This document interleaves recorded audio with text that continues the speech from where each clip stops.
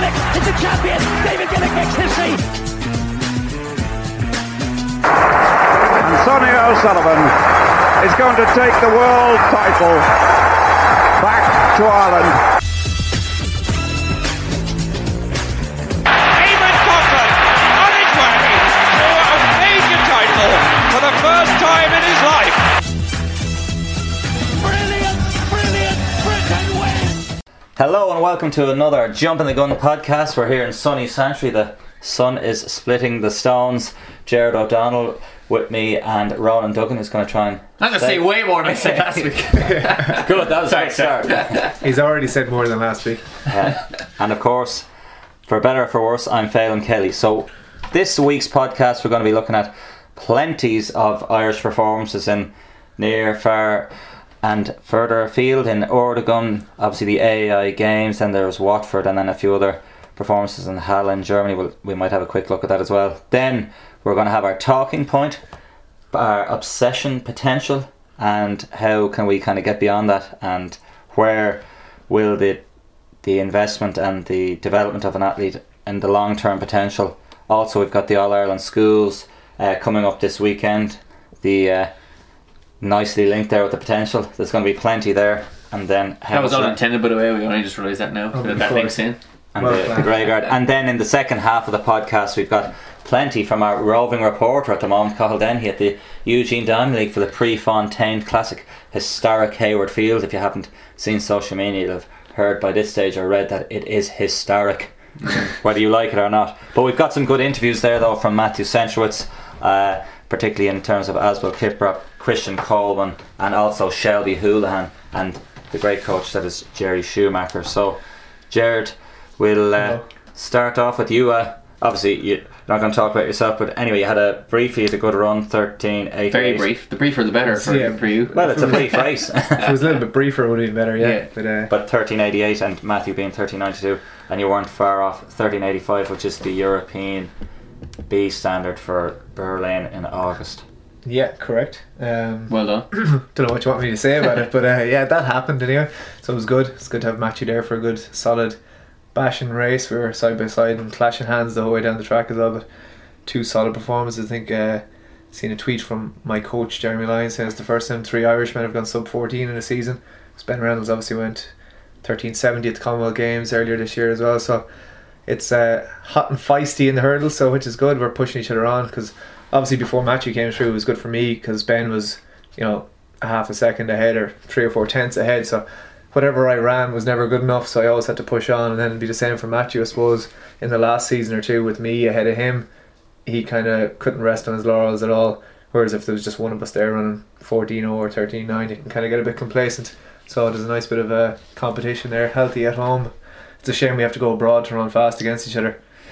Yeah, well, I suppose to be fair, in Oregon, like, you've more of a... We saw, I was in Oregon with you, the AA Games, obviously the wind, and then also the potential for rain and things like that as well, whereas Oregon was hot and heavy heat and reasonably still, but wind was still playing a bit of havoc there as well. Yeah, a lot of the young sprinters who were on in the pre-program early on in the day, like, were running into -2s and -3s, and even my heat was into a -2.1 as well, and Liliana Hoare and Molly Scott had to hurdle into a -3.5 or something, like, so it's not really worth the price of your plane ticket at that stage. Yeah, and the difference in space of 5 minutes between Jean Ackley-Moses won her 100 heat, basically the B100, and into a bit of a headwind, and then that headwind decreased then for Ciara Neville in the next race, so it did play a part. But it more interestingly, what you're saying there and how the performances rise in Ireland and anywhere else, is that sense of rivalry and, like, even golden eras of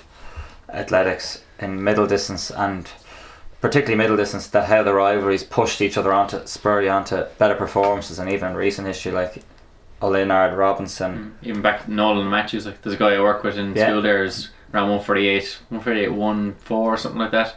He's 5th in the national seniors at 148, and you kind of go on, and there was guys behind him around 148 as well. So when you have that two very good guys, you still got guys getting dragged. It's not just those two guys who benefit from the rivalry, it's everyone. Exactly, good domestic competition. I think in that 800 final, everybody broke one. Last place ran 149 or 150 in the final of that 800 back in that was a glory. That could have been 1998, yeah.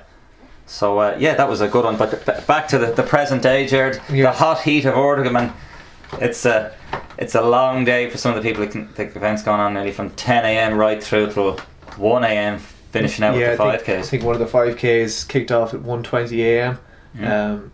But yeah, I suppose for the likes of yourself who was coaching there, you were there for about 14 hours sitting by the side of the track trying to distract yourself or amuse yourself a lot of the time when there's gaps of hours between races and it's 28 degrees outside the stand, and even in the stand was a bit of a sauna because there was no breeze blowing through or anything. But it's a good setup over there, but there's nothing magic other than the weather really.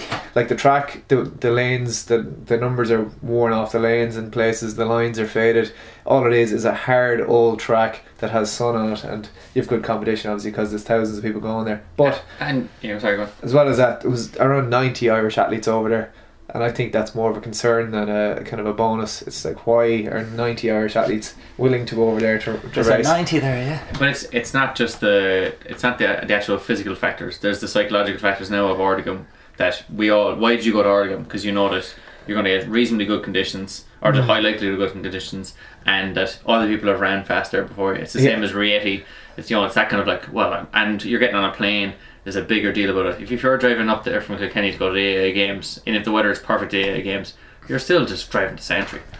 Well, if you're driving to the Santry for the Nationals, there is a bonus there. Santry is a great track. It is a great track, Santry's as fast as any track, but you're going for the AA Games. It's the weather. There's 12 people in the stands. It's not much of an excitement or a buzz about it. But like I've run like dog shit in Ordegan before, so like there's nothing to say. I'll go run fast in Ordegan. It's just about the day. But there is a little bit of like, okay, well, I'm getting on the plane here this is where I know other people have ran fast, and as you saw today, even with your group, you have guys running fast earlier on in the day, and it's building throughout the day. So you could be there. So and so ran whatever earlier on today. Jesus, okay, well, I'm ready to run, and the races are going on late in the evening.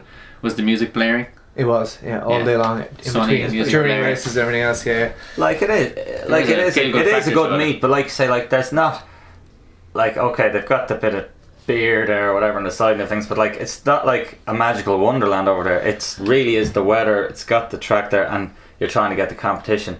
And I think in terms of the meet, unless you're particularly in the main program, I'd only really go there if I was a sprinter or maybe then a 5K runner, because when they ran the distance races in the middle of the night and late, it was dead. You couldn't get any better conditions. It was dead still, nice heat in the air. When I ran there, I ran my PB there, and it was about 10:30 at night, and it was dark. It was almost dark. It was brilliant. It was that kind of there's no wind. It's warm, but it's not actually sunny. Whereas the 800s were in the pre-program, and you've a lot of wind there as well, and then just that heat is it's intense, quite consuming.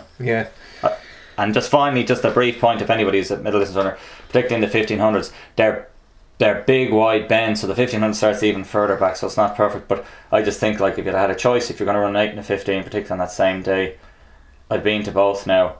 I just go to Watford, because even the European style racing is a lot messier there than in BMCs. They're just there to run fast. I was going to say, the first time I was there, Owen Everard and Joe Iron, if they're listening, which they probably aren't, we were all there, and my race was supposed to be on at say 8 o'clock, and it was on at 7:15 because they went from it was going to be 8 in each 800, and they changed it into 16 in each 800, and we were all suddenly out of sync completely, Yeah, it's also very messy for the distance races, and that there's 10 to 12 800 metre races could be, and you find out a half an hour before, you don't know how to necessarily warm up, whereas again something like a BMC, you're in the F race and you're running at 7:26, you can then prepare accordingly, whereas it's a great experience. You can figure it out obviously eventually. But anyway, in terms of performances from the Irish, I suppose it was the juniors who were stealing the show over there. They were sent over by AAI and had a few heads minding them over there, and Dec Monaghan looking after them on the treatment table as well, so that was good. But the girls, I suppose, the sprinters, Rashida Adeleke, another sub 24 performance in the 200, so her first time outdoors, gets herself another qualifier for the European Youths this year. Under 18s, yeah. You're in Hungary. And in the hundreds you had, like you mentioned there, Kieran Neville and Jean Appy Moses both ran in the 11.6s to get more A standards for themselves, and then joined on the relay by Rashida and Molly Scott. They set a new national under 20 record of 44.15, so it's actually third fastest on the senior list. So if you just think you slot Phil Healy maybe into that team, and Would you? You could easily go down towards that 43.84 mark very handily, I'd say. Yeah, what's circa 43.84? 43.84 and they're around 44.15. Because I was going to say, like, even a little bit more, like Rashid is just Practice. new to the team, bit of practice, and surely they'll get under 44 anyway. Yeah. Yeah, as I said, like the juniors, really good performance by a lot of the youngsters, again gaining more experience, and then in the distance, Sarah Healy breaking Ciara McGeehan's. Just before you get distracted by distance running and end up talking for 20 minutes on it, Miriam Daly also in the 400 hurdles ran a 61.88 A standard, I think. No, European under 18. Or under 18, yeah, so European standard for her as well. Anyway, go on about your distances. Dara McElhinney and Sarah Healy. Dara McElhinney, Sarah Tell us, Healy. who are they? Talk to us. Well, Sarah Healy, to be fair, a lot of people know Sarah Healy at this stage. She's the coming queen at the moment. She won the national indoors over 3k, which we've talked about before. But anyway, she just missed out on the Irish youth record at the BMC in Manchester, which I was at, and there was very bad pacing in that one. Now this race again was even messier again, but the pace was enough. She went smashed it anyway. She ran 4:13, but there's definitely way more potential still this season to go second or two faster. So it was good to see there was more to do, and that she had to chase two leading athletes, and she's leading the chasing pack. Obviously it takes a lot of energy, but more experience for her. She's going to be going to the European under 18s, as you know, let's face it, she'd be looking to win at the very least a medal. And still all good for development. I was talking to her coach over there, she's still playing a bit of hockey, which is good as well. It has to be done, all around development. Exactly, and you're still in school. I don't think there's any need to really over professionalise, and as we'll get in shortly into the potential. And then Dara McElhinney had a very good run late in the night, bagging his 14:11 for 5,000, which is, he's in fifth year, at least another year as a junior, and the record there again is 14:03. I think Kevin Mulcair has that. He broke John Tracy's one, which we reported previously on. But I think those are the general things. People can catch up on all the results, but I think that leads in again. We've talked about these youth records and junior records. For somebody like Dara McElhinney, 14:11, and he could break 14:03, but ultimately you're looking to try and become a 13:20 and faster athlete. And I think John Travers, just to lay mention to him, he ran a 13:43 just outside a European B on the night as well, and he won his race. But again, he's trying to get to John Travers' level and then beyond exactly. So I suppose it's not really, the obsession shouldn't be really around that 14:03 junior record. It should be around a 13:20 senior performance from him, rather than, there's always that long-term goal needs to be looked at and looked after by the coaches, or those who are, I suppose, stakeholders in the athlete or in the association looking after the athlete. Yeah, I think it's the package, and look, it's like any of these podcasts. It's like when even like writing a lot of the stuff for Athletics Ireland, when you type in like the headline or the thing, we've gone over a lot of this stuff before, and it is a cycle and it is repetitive. But in terms of looking at it from a more interesting point of view, as we were saying just earlier about, like, in football and stuff, you have scouts, and I think it's another part of the programme to have an athletic scout for potential in terms of physiological potential, psychological screening, and also like where are they in terms of like their physical development and progression from a young athlete, and absolutely development to a senior, because we've seen so many kids, and we're going to see them on Saturday, and you're going to be like, wow, they're so good, but next year they mightn't even be there. So I suppose we won't get bogged down and all that kind of stuff. I've seen him. I was trying to tag the podcast last week on the website, and one popped up from 3 years ago, 2015, talking about the ghost town at the AI Games and how the athletes are all heading to Oregon. So nothing has changed in that regard, so there's no point in going over the whole thing again. But in terms of Irish performances at the AI Games, we've seen Phil Healy shining light again. Unfortunately, again, the wind gods were going the right direction, just a little bit too strongly. So she had 2 3.0 runs. So again, she was inside the Irish record, but a +3 or +2.5, I think, to win for the 100 metres with 11:37, and then 23:09 in the 200, which is serious moving. But again, that was a 3.0 wind, and even those wins in the 200, like, they're taking it at 1 point in the race. It might have been absolutely well, it was obviously some benefit. Well, there's no guarantee that you got that huge boost off it. So yeah, and Dave McDonald ran 2093, which is a huge one as well for 18. Yeah, he'll be in the schools next weekend, but he also ran a 48.5 for the 400, so that was encouraging to see from him. But that's another man who's he showed great promise as a young lad, and then a few injuries and hiccups along the way, and it's great to see him back, obviously in great form now. And we'll see maybe Marcus Lawler's record of 20.88 for the 200 of the weekend could be under threat until tomorrow. We know it's magic on the day of the national schools, but another half as hell. It is, hopefully so.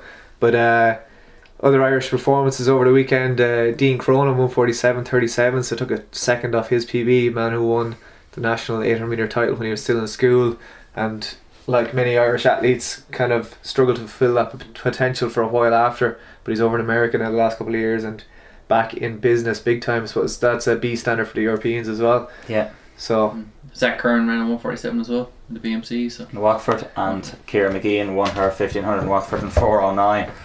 But just on that, like Dean Cronin is another athlete. Like in terms of potential, if we're going to screen these athletes, and if an athlete, as I was saying earlier about an athlete scale, like you've identified this athlete has potential, so invariably it's a rocky road to the top. Even like people like Rob Heffron, you can fall off the wagon and get back on, and that's where, how do we focus on sticking with these athletes if we believe they're good enough in the long term, as opposed to saying, oh, they've fallen off the wagon, the next one.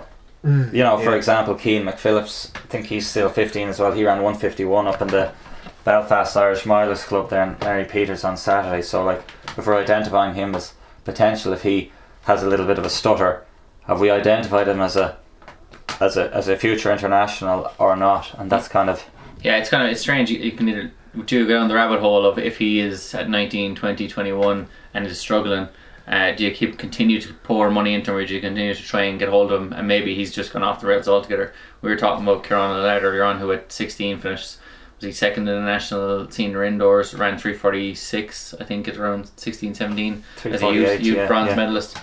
But then you could have said at 19, 20, 21 that his career was pretty much over, if we go with the way these things kind of generally go when they've kind of disappeared for that long. And yet then came back and had a good couple of years and ran 352 mile and 10th in the world and that kind of stuff. But he'd be one of those guys that they did continue to support and then came back to a very, very high level.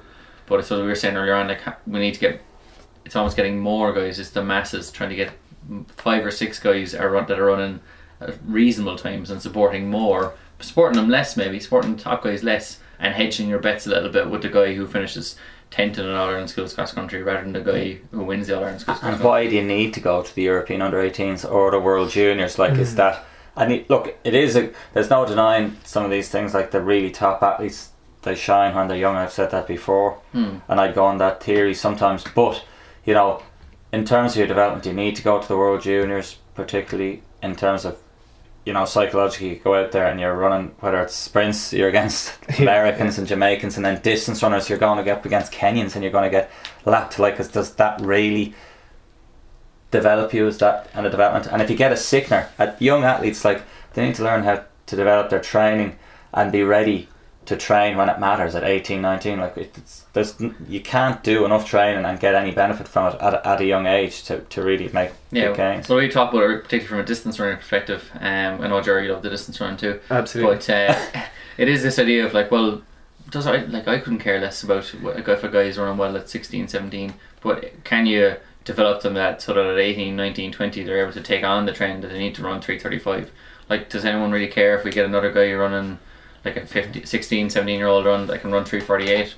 But we want one that can be strong and is able to continue on and run 3:35, which I presume was what the whole point of having a high performance unit is, to try and have high performance, not juniors. Potentially good performances. I think it all works out in 10 years time.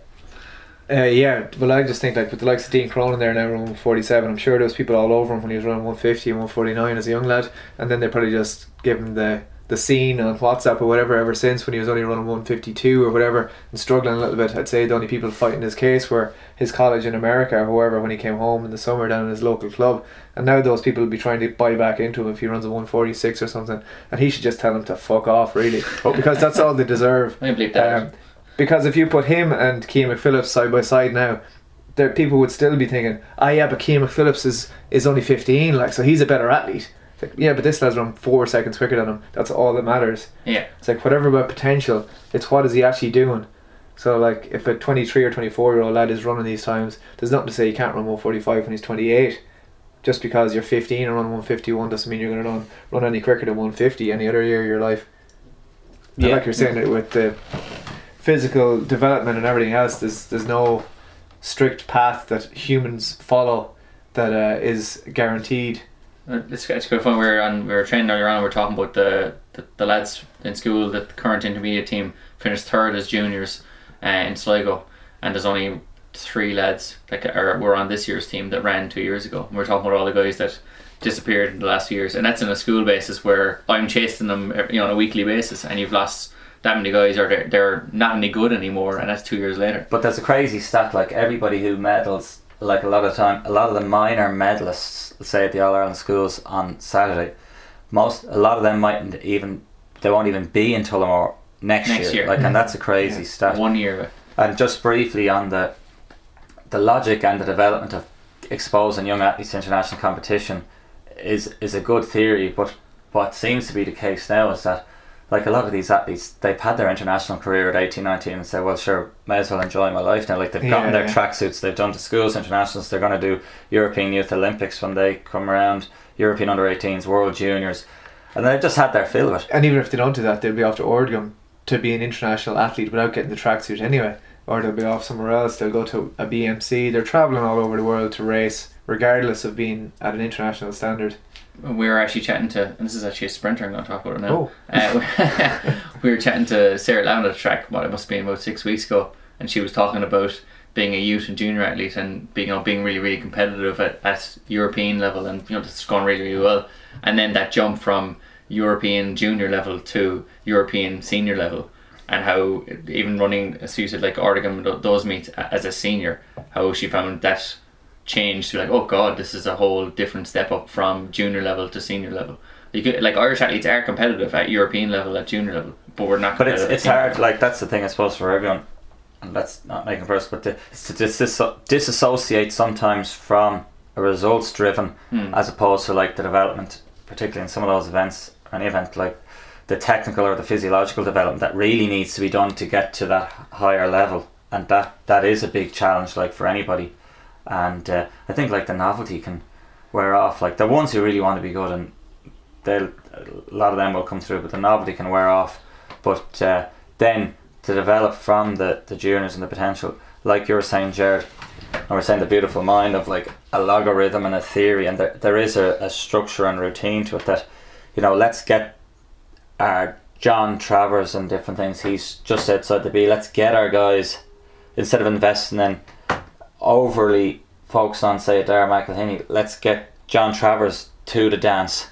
Then once we can figure out him getting the dance, the next guy getting the dance, Dara McElhinney, we now have our logarithm. Dara McElhinney will now get to the dance as well, and then we'll eventually, hopefully, be finalists and medalists. How much cash does you're talking about a 15, 16, 17 year old who's living at home, who just turns up to training every day, and more than likely has the parental support, if he's gotten this far, that will pay for a pair of shoes, doesn't really need to be going abroad, doesn't really need that much financial support. Whereas the 25-year-old who's trying to work half time so he can run 100 miles a week, and then run the 100 metres, run 100 miles a week, or train really hard, or train hard in the gym, or train twice or 3 times a day, go to physio, pay for physio, they're the ones that need the actual financial support, not the 15-year-old who's just going to be, they're getting money anyway from their parents. Yeah, and I think it's just, in general, it's not just athletics, but it's like these Leinster rugby academies and 13, 14ers, they're all being thrown in this pool to get Gary Ringrose or O'Driscoll or whatever.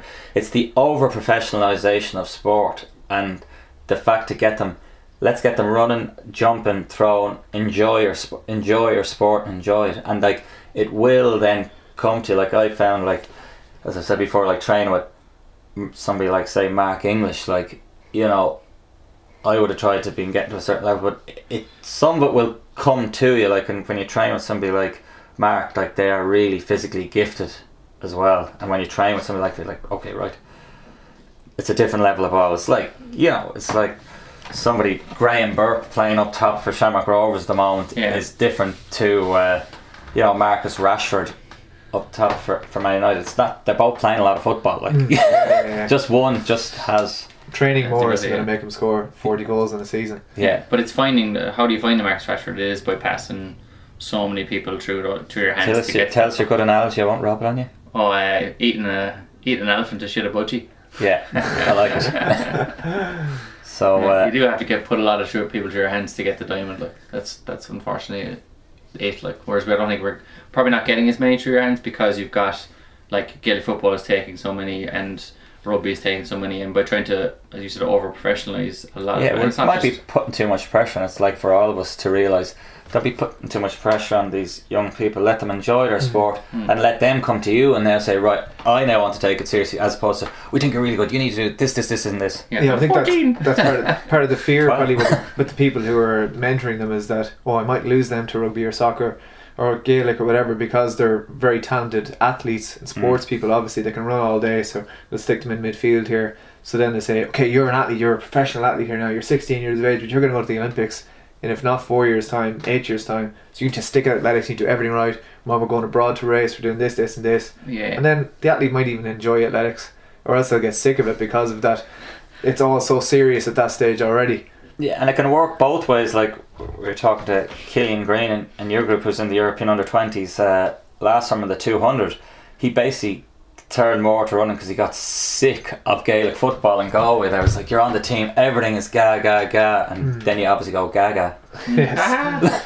But you know, it is a tough caper. Like it's a tough game for everybody. Like you do have to try and bring them, as you say, so that they'll buy into the sport and that they won't go to another one, and then just ultimately, you know, we'll look into it in terms of, we'll move shortly now to Prefontaine, listen for Shelby Houlihan, and like just talking about Jerry Schumacher. It's like, it's, you have to have a philosophy and you've got to stick to your philosophy, isn't it? Like if your long-term philosophy is like not putting too much pressure and enjoyment, then you've got to stick to it and let people come and go, because ultimately if your product is good enough, people will stay, and if they're not, it's not necessarily you, it's those individuals, because you can overinvest in somebody and then they're going to change their mind anyway. You have to be willing to lose athletes, but keep your philosophy and keep that going, rather than going, okay, well, to keep Johnny, who's running 13:50 and he's the best athlete, I'm going to have to change my philosophy just because, you know, you should stick with what you believe in as a coach, or you believe in as a club as well. Yeah, you're not going to go chasing someone. No, they're going to move to different clubs. We have to change what we do. Well, like there's guys who come to the Nationals every year and run 2:05 in the heats. Like, why do they keep coming? Because they enjoy running, they enjoy it.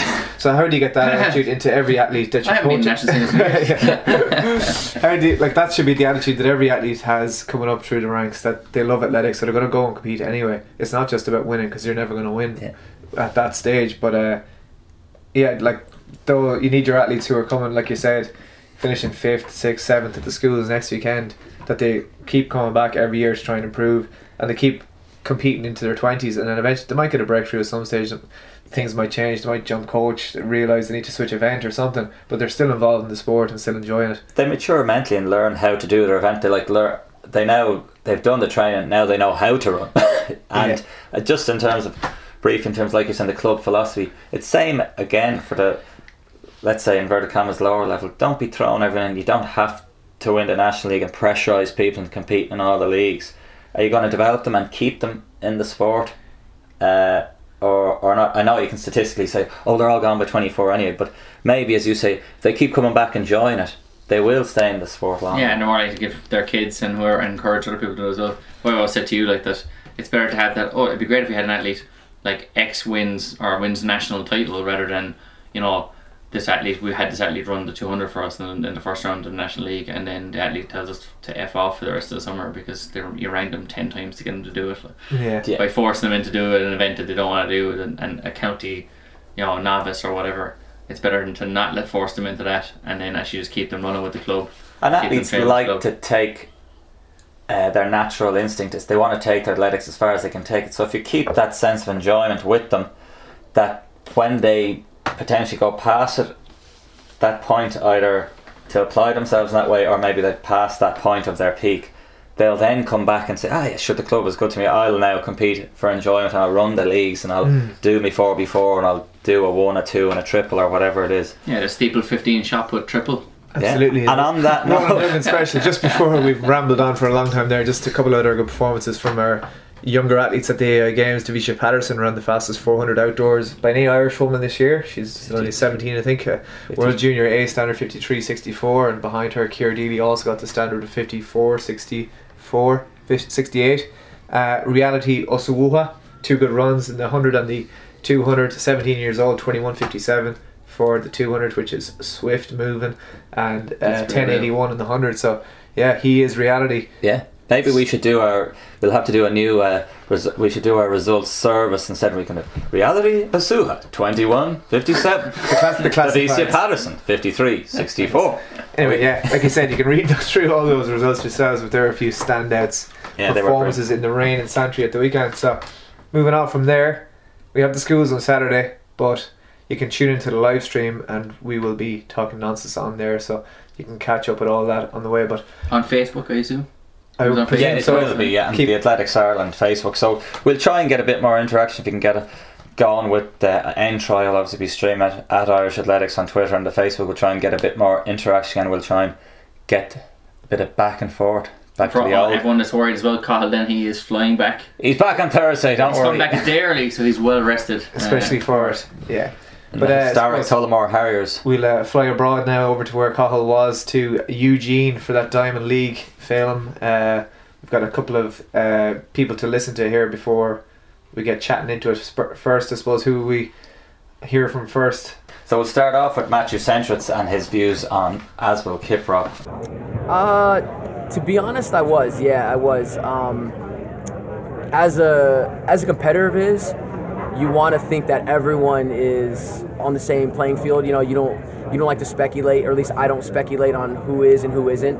I could do that with other events. I could do that with other sports. But when it comes down to my event, I don't really go to that. I don't really take my mind there, because at the end of the day, we have to race each other, and it doesn't make any difference at that time.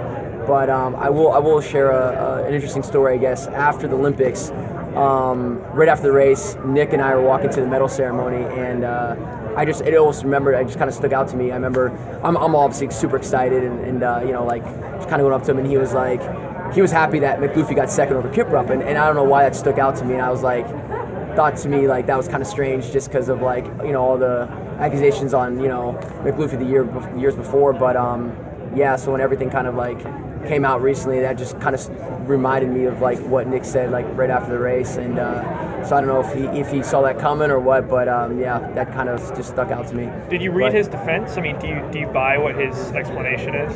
Nick's Kiprop's defense. To be honest with you, I got the cliff notes. I actually didn't read the whole thing. I mean, obviously it raised a lot of red flags. I think if anything, after reading that, there's got to be something that needs to be done over there. It just seems like getting tipped off, knowing when they're coming, not coming. That's just not how that works here in the U.S. It's nothing that I've ever, even when I'm in different countries, over in Europe. That's just everything is random. You don't know until they're knocking on your door. So there's a lot of things, money and everything is just kind of like I said, a lot of red flags. Just nothing that I'm used to dealing with or hearing about. Certainly all new news to me about how drug testing is done. You know what I mean? All my teammates, anyone I've ever spoke to in the U.S., that's foreign. You know what I mean? That's just, yeah. Yeah, so interesting thoughts there from Matthew Centritz, of course, the Olympic champion in 2016, and saying that Nick Willis said to him he was happier that McLoofy got the medal ahead of Asbel Kiprop, but not really that he had any suspicions. But looking back now, he thinks that might have been a little bit of a hint from Mr. Willis. Yeah, exactly. Yeah, it's an interesting answer, and obviously there's slight irony in that. Obviously he's Aragon Project and being involved with Alberto Salazar and all the accusations there. Just amazing irony when you read through the first 6 Centritz, the Aragon Project, McLoofy of Algerian fame, and Nick Willis, Suleimani, Jem Adden, Igiter, Moroccan, and then Kiprop. So yeah, dirtiest race in history. What a lovely top 6 there. That's awesome. But I do think Centritz does answer the questions well, and he goes into a few other areas. I'm just going to throw in a spanner in the works here. Everyone views Nick Willis as this great shining light, and why is he beating all those guys? Because he's obviously gone to the same pharmacist. Because we like Nick Willis. Yeah, he's a Exactly. great He seems guy. like a nice guy. Yeah. Look, you're exactly right. But I suppose you can't assume that a guy's on drugs just 'cause he's running fast.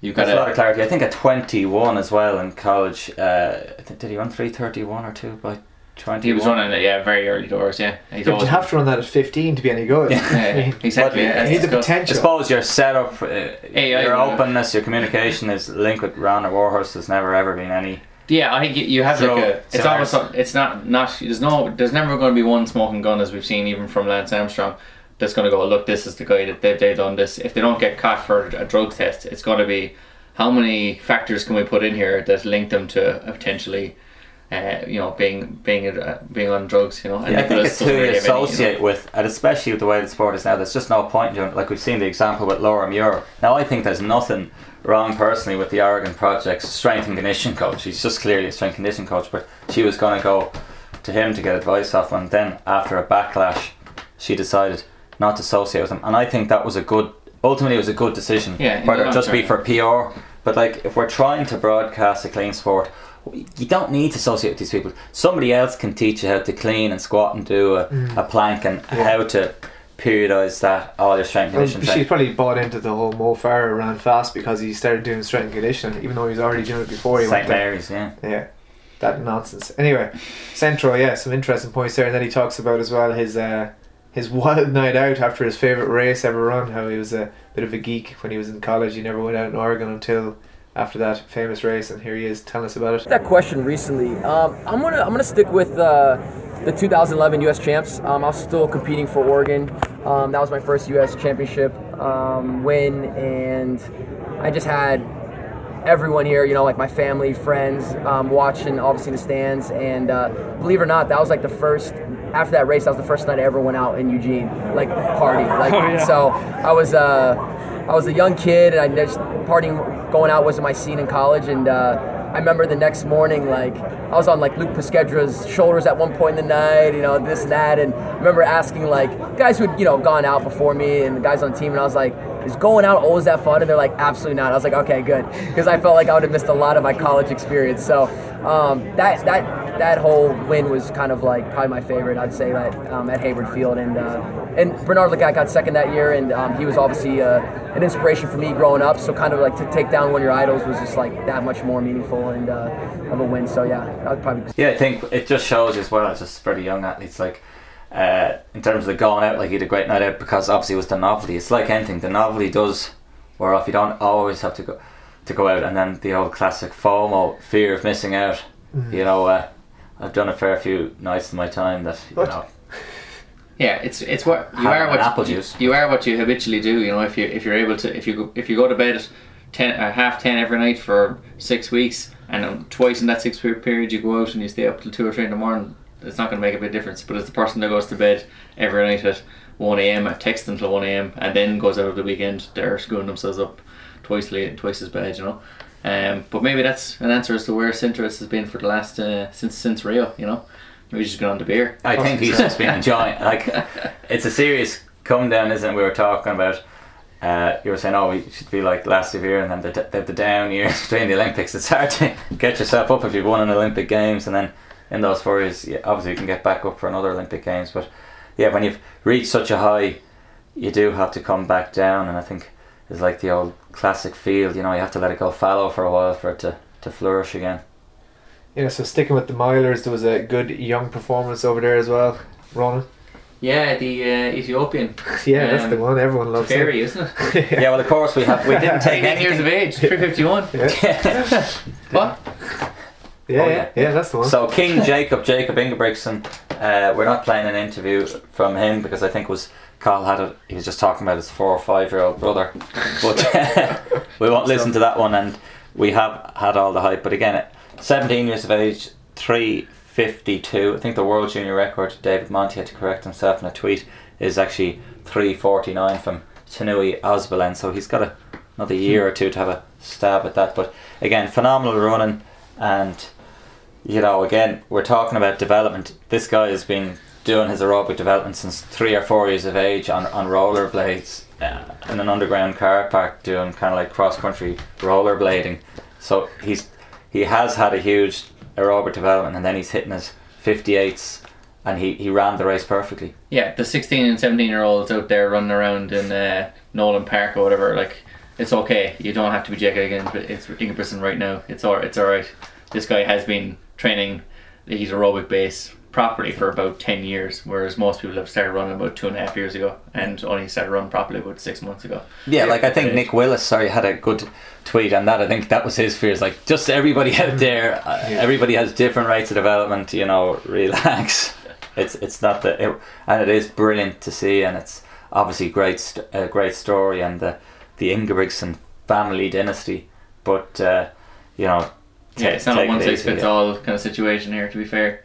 But yes, I was just went. His name isn't Tafiri, it's Tafira, and he is 18, and he beat him and ran 3:51. But no one cares. No, that's it. That's the story of the sport right there. Summed up in one sentence. Yeah. But white guy wins because he came third or fourth. But he's white. Yeah. But I think what you do have to look at, like we've seen there with Highgate and stuff, like, where is the money? What is the development sport and the interest of these people? So if you're going to make any product, you make the product for the customer.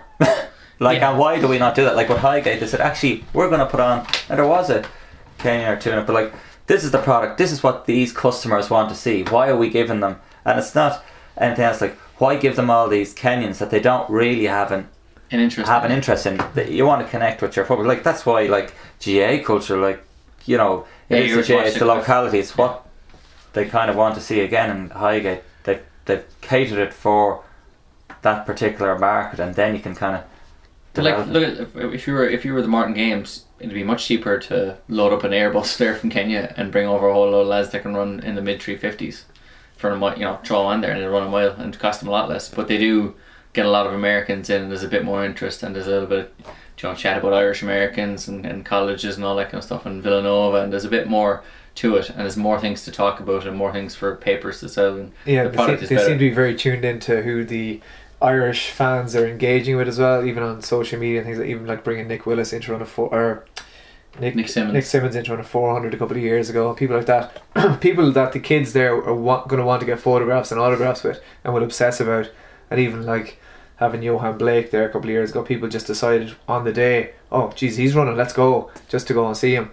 So those kind of, I know he's a bit of a superstar in inverted commas, but just the kind of 358, 355 milers from America who the guys are seeing on Instagram or Twitter every day of the week, they'll go and see them. Getting your Kyle Merbers, and you've had Will Lears, and obviously then they have the decent link with the Malvern Track Club that people have a good affiliation with, and you've seen some of their lead runners there the last few years, and it is that type of connection.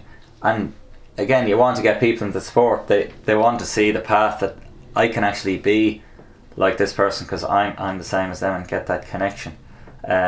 So yeah, I think we do really need to look at the product and what we're giving people. And like Jacob Ingebrigtsen, he's an interesting story, Norwegian, the whole family, kind of a lunatic family nearly on one level, that the father has just decided he's making runners out of most of the children, and even the fallout in that there's a brother that has completely rejected running in this over pressurized environment. But even if you look at, say, like he's actually running faster than Alan Webb did at 18. Alan Webb ran 3:53, but Alan Webb, Ryan Hall and Dayton Ritzenheim, they do talk about them in American terms as being the catalyst for this current American running boom. And there are, like, Americans and say the Japanese are some of the few non-African runner nations that are able to actually run at this level at the moment, and are producing lots and lots of reasonably good runners. But they can pretty much come back to those three coming out of school at the same time, and people obsessing over them and obsessing over this class of 2003 or whatever it was. And they all went on to reasonably high things, but they've also dragged the standard up across the board. Yeah, like what was that? Was it Chris Lear at the book? Running with the Buffaloes. Well, that's Running with the Buffaloes, but what was the Alan Webb book as well? Something for the 4 minute mile. Quest for the something like that. Yeah. Like Alan Webb was big, like when we were younger and up and coming innocents, and you know, you're buying into it. And I was saying before, like same with Craig Mottram, personally you're buying it. I was trying to buy his spikes to wear them in the races, and you know, that's the thing, like how like that's how Flow Track are flourishing. They're not going to flourish by, they might be great now, but they can't connect with, like, we'll do a whole expose or a real follow of the Rift Valley Kenyans. Like, that's great, but we're not from the Rift Valley. It's not. You're not able to relate to it. Like, like the kids training are all talking. Look, Jacob Ingebrigtsen's after doing this, after doing that, and that's now they're talking about the sport. They're interested in the sport. And one good thing that I think we'll listen to that now is like this Jerry Schumacher and the Barrowman Track Club for women, and the Barrowman Babes as they call them, French Braid Friday, and they have the French Braid. But Shelby Houlihan had another an outstanding breakthrough. I think 4:03 was her best beforehand. She's broken 4 for the first time and beaten most of the best middle distance runners out there. I feel like I go into every race hoping to win, and I was picturing that the last few weeks, and I was just, it's kind of surreal for it to play out in my mind the way it had previously. So I was just going into the last 300, I was just like, I'm going to try to switch gears every 100 meters, and I felt really good at that point, and I was just hoping to be enough to be able to catch him, and it was, so I was really happy to be able to do that. And what's the preparation been like? Has it been for 1500 or more towards 5k for the summer? Kind of both. I think we're kind of prepping for this 15, and then I think we're going to switch gears and go focusing on the 5 for USA's, but I've been up in altitude at Mammoth Lakes for the last month, so just kind of prepping for this, and each workout just picturing this race in my mind, so it was really cool to be able to come here and break 4, so that was the big goal today. And it's another breakthrough for Jerry Schumacher and BTC. What is it about him, I guess, and the group that he's created that leads to so many athletes just improving under him? Yeah, I think it's like a number of things. He's just a really awesome coach. He really knows what he's doing, and you can tell he believes in you and tries to put you in the best position that he can, and you just got to go do it. But also just having teammates that are as good as me, if not better, around me. We're just making each other better every day, so that's a huge thing as well. I think I saw that. She mentions the BTC there, Phil. Was that like the DTC or? But better than the DTC? Just slightly. A little bit similar. Yeah, so the Barrowman Track Club there, it is interesting. They have that, I was looking at some of the social media, but they have their Barrowman youth and everything. We have a long way to go. But most importantly, in terms of Jerry Schumacher's... They may have a backer. We don't. Possibly. So, speaking of which, if there are any backers out there... Please help us out. But no, in terms of like Jerry Schumacher, he started off, I think, developed his name, I think was in Wisconsin as the college coach there, and then progressing. It's just, you buy into these coaches and people, and like Patrick sang, and that it's like I'm saying about the logarithm, he's got his theorem and the package as a coach, and obviously psychologically there and mentally, like she was talking about belief, and it works. Like Shalane Flanagan winning there, you've got Colleen Quigley, Courtney Frericks, obviously now Shelby Houlihan and Gwen Jorgensen now is in there as well, and it's funny, like success getting women to train together is also a fantastic achievement. I know they're paid athletes, but even being paid and getting good women and a lot of high quality women, historically if you look at high quality women, they've got male training partners generally, and rarely you'd see top class women training together. But it's funny. Even lower level, to be honest. You're talking about him having the track club there. It's funny how if you get he becomes a world class coach having coached world class athletes, but by coaching world class athletes he gets more talent and more talented athletes and gets to coach more world class athletes.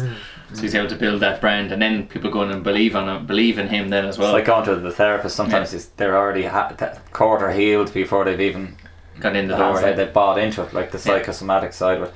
But again, to be fair, he's built up his process from producing results in college. I'm not saying. But it is very true. Like you've got, once you can, half the battle is also like recruitment basically. Like you've got to have the raw materials. Like you were saying, I think was it you, Jared, or Ronan, just about Lauren Seagrave. He said, well, like I could get a couple of 8:30 jumpers, but I could get like 20 to 30 of that raw material, and I could just smash them, and then I'll get 2 and people like, oh jeez, he's coaching 8:30 jumpers. Like, well, it's not really a great achievement when I had when you've broken 17 of them. 3. Now that you mentioned Lauren Seagrave, let's cut straight in and get into the sprinting. From the how can we relate this to distance? Stick of Eugene. It's still in Eugene, the historic Hayward Field. Noah Lyles, 1969, 2.0 wind, perfect 19-year-old from the USA, the next great hope perhaps of the USA. 7, I think, as well. He's an Adidas athlete, so they sometimes like to bunged them out. They did it to Miller Weebo obviously had a brilliant run in the centre line. She thankfully got a decent line in the 400 and 49.5, but they bunged her out into lane 8 last year as an Adidas. It's a farce in fairness. And then in the 100 metres we had someone in there quite interesting. Now I don't blame him because he run and hid, but the meanest thing that he ever did was before he left he went and named me Sue. Boy named Sue Bing San, second in the world indoors, behind Christian Coleman of course. And Christian Coleman was there and we caught up with him vicariously through Colin Dennehy. You know, obviously I'm excited to watch all the races this weekend. There's some crazy athletes here, so every race is going to be competitive. And so really, I'm excited to whenever I'm not competing, obviously, you know, watching the races, but, you know, before my race, you know, I'll be locked in, dialed in, ready, but after that, you know, I get a chance to, you know, sit back and watch a great meet, so I'm excited about that. Is there a particular time you'd walk away with happy this weekend? Do you have in mind? Nah, for me, every time I come to the track, it's about, you know, just coming out with the win, and so that's my same goal coming into tomorrow, is just come out, try to compete and execute the best of my ability, and try to come across the line first, and so that'll be a win for me. Have things been pretty smooth since we last saw you in Birmingham? Yeah, I mean, I've had a few hiccups in the road, but I mean that's sport, that's track and field. You know, you got to deal with, you know, your body is your tool, and so sometimes you have you know, hiccups, but you know, tomorrow I'll be ready to go. I feel 100%, and you know, when I step on the track, I'll be good. So I'm ready. Thank you. Thank you. So there's Christian Coleman talking after or before his race at the press conference, but he was the one we were looking forward to seeing after winning that World Indoors and setting the world record. But he was bested by his teammate Ronnie Baker, who ran 9.78, but it was an illegal win, 2.4. Go on, Ronnie. Coleman got second just there, like he's saying. He was hoping to get out there and win, but not quite, and he won't be happy with that time either, since the wind was legal and makes it null and void. But our man Sue, boy named Sue, was fourth, 9.90, and interestingly there, the man who won the previous Diamond League, Reece Prescott from GB, 9.88, windy, but that's serious shifting from him as well, so it'll be interesting to see how all those boys will go when the wind allows it for legal times later on in the year. Are we going to see, just in terms of peaking as well, the way Bolt could go, well, I'm just going to train, essentially even walk through the Jamaican trials and get myself to the World Olympics and be able to perform on the day. If Christian Coleman has gone out at the start of the year and, you know, Ronnie Baker is not exactly, you know, like he's a top class athlete, world class athlete, but he would be expecting to beat him. Yeah, he's going to have to probably peak for the US trials, and maybe he's not going to have as easy a time of say as a Bolt would to. Yeah, well, like this year, obviously there's no championships to be looking towards. He's done all he needs to do in terms of getting the world record and the world indoor title under his belt, but it's just about a cash tour now and win the Diamond League race, and that'll get him a ticket to the World Championships next year. Will it, winning the Diamond League? I think it is. I think so that's kind of, I suppose, the big one for him, so won't be too happy with taking that L in that race at the weekend. But you're right, but I'd still fancy Coleman at this stage. He's a couple of years younger than Baker, in fact, but he seems to have a bit more championship prowess. Baker did get bronze in that World Indoors as well, but you'd still fancy Coleman to come through the rounds a bit stronger.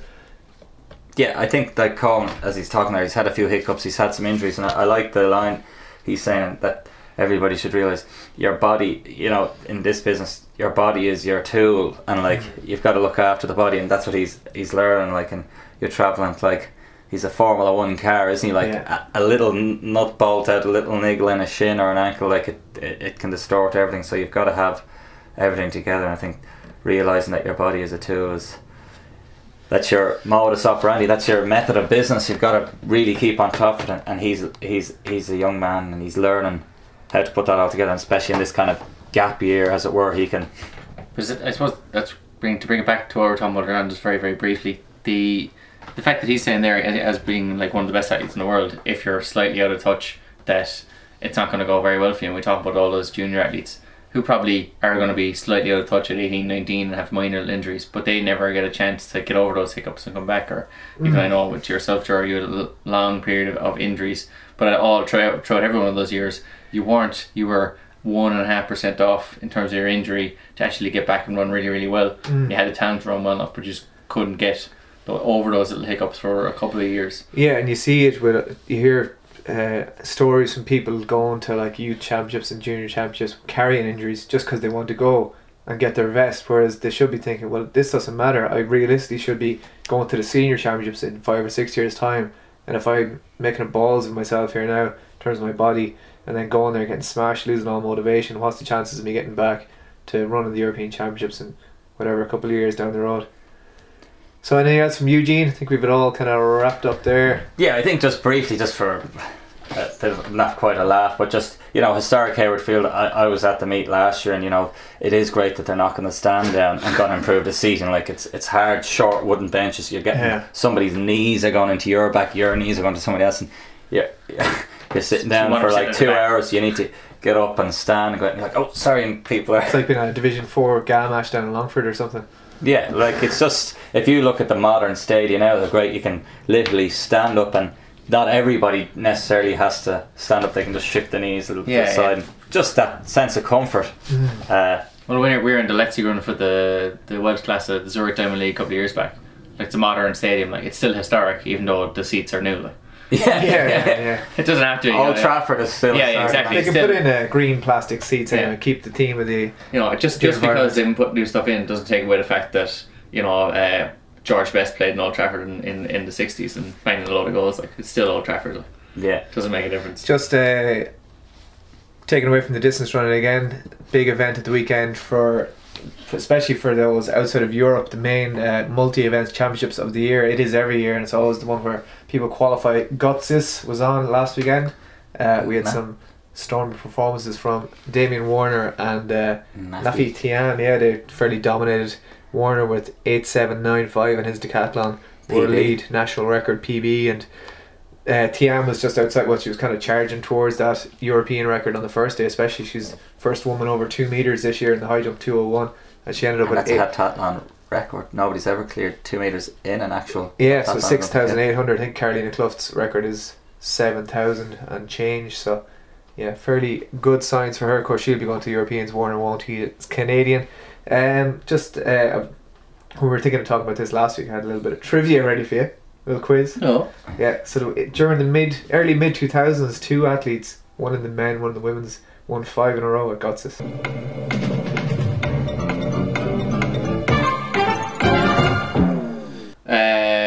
Roman Chevrolet.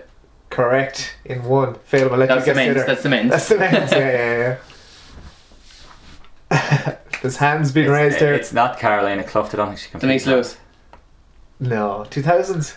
Oh, I thought you said 90s. No, early bit. You went for Roman Chevrolet? It is Carolina Clough. Yeah, I was, okay. What did you say? Yeah, I gave the game away. You never would have thought about it. No, but I was wondering, did she compete for long enough? Yeah, but yeah, I think we've had that, and I know I mentioned the Halla throws at the start of the show, but I can't remember anybody's name in terms of. But there was a youth best there, and there was some good performances from Irish athletes over there.